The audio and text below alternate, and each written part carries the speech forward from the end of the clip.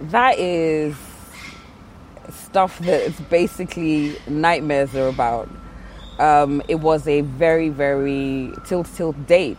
I mean, after losing, our first like pregnancy, not long after that, I lost my dad as well. Yes. So it still is perhaps the most traumatic thing that has ever happened. And I remember I had like one or two like out of body experiences because I could not believe I was going through this. I just literally could not believe that this was happening to me.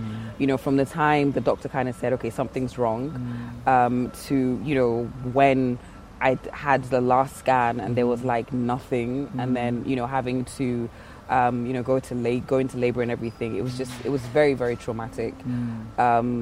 And I still think back, I don't even know how I got through it. I think my spirituality was extremely important, during that period. Because, and I don't always like talking about it. I think sometimes people think that I do. I don't like talking about it, but I just remember going through that and feeling so lost, so incredibly lost. And I used to be online all the time, looking for women that had similar experiences, looking for somebody that, it's a lot of women go through it, but they don't really talk about it. Yes. My mom went through it, but she doesn't like talking about it. She rarely talks about it.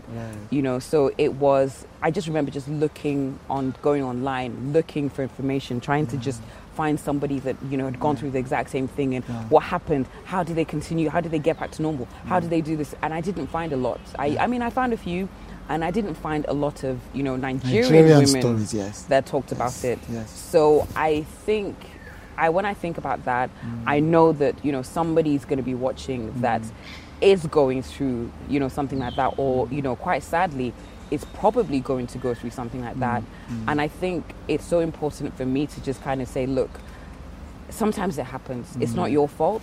It's very important that, because I remember I did blame myself quite a bit. So it's not your fault. It does happen. Things like this are actually not always in our control, but you can get through it.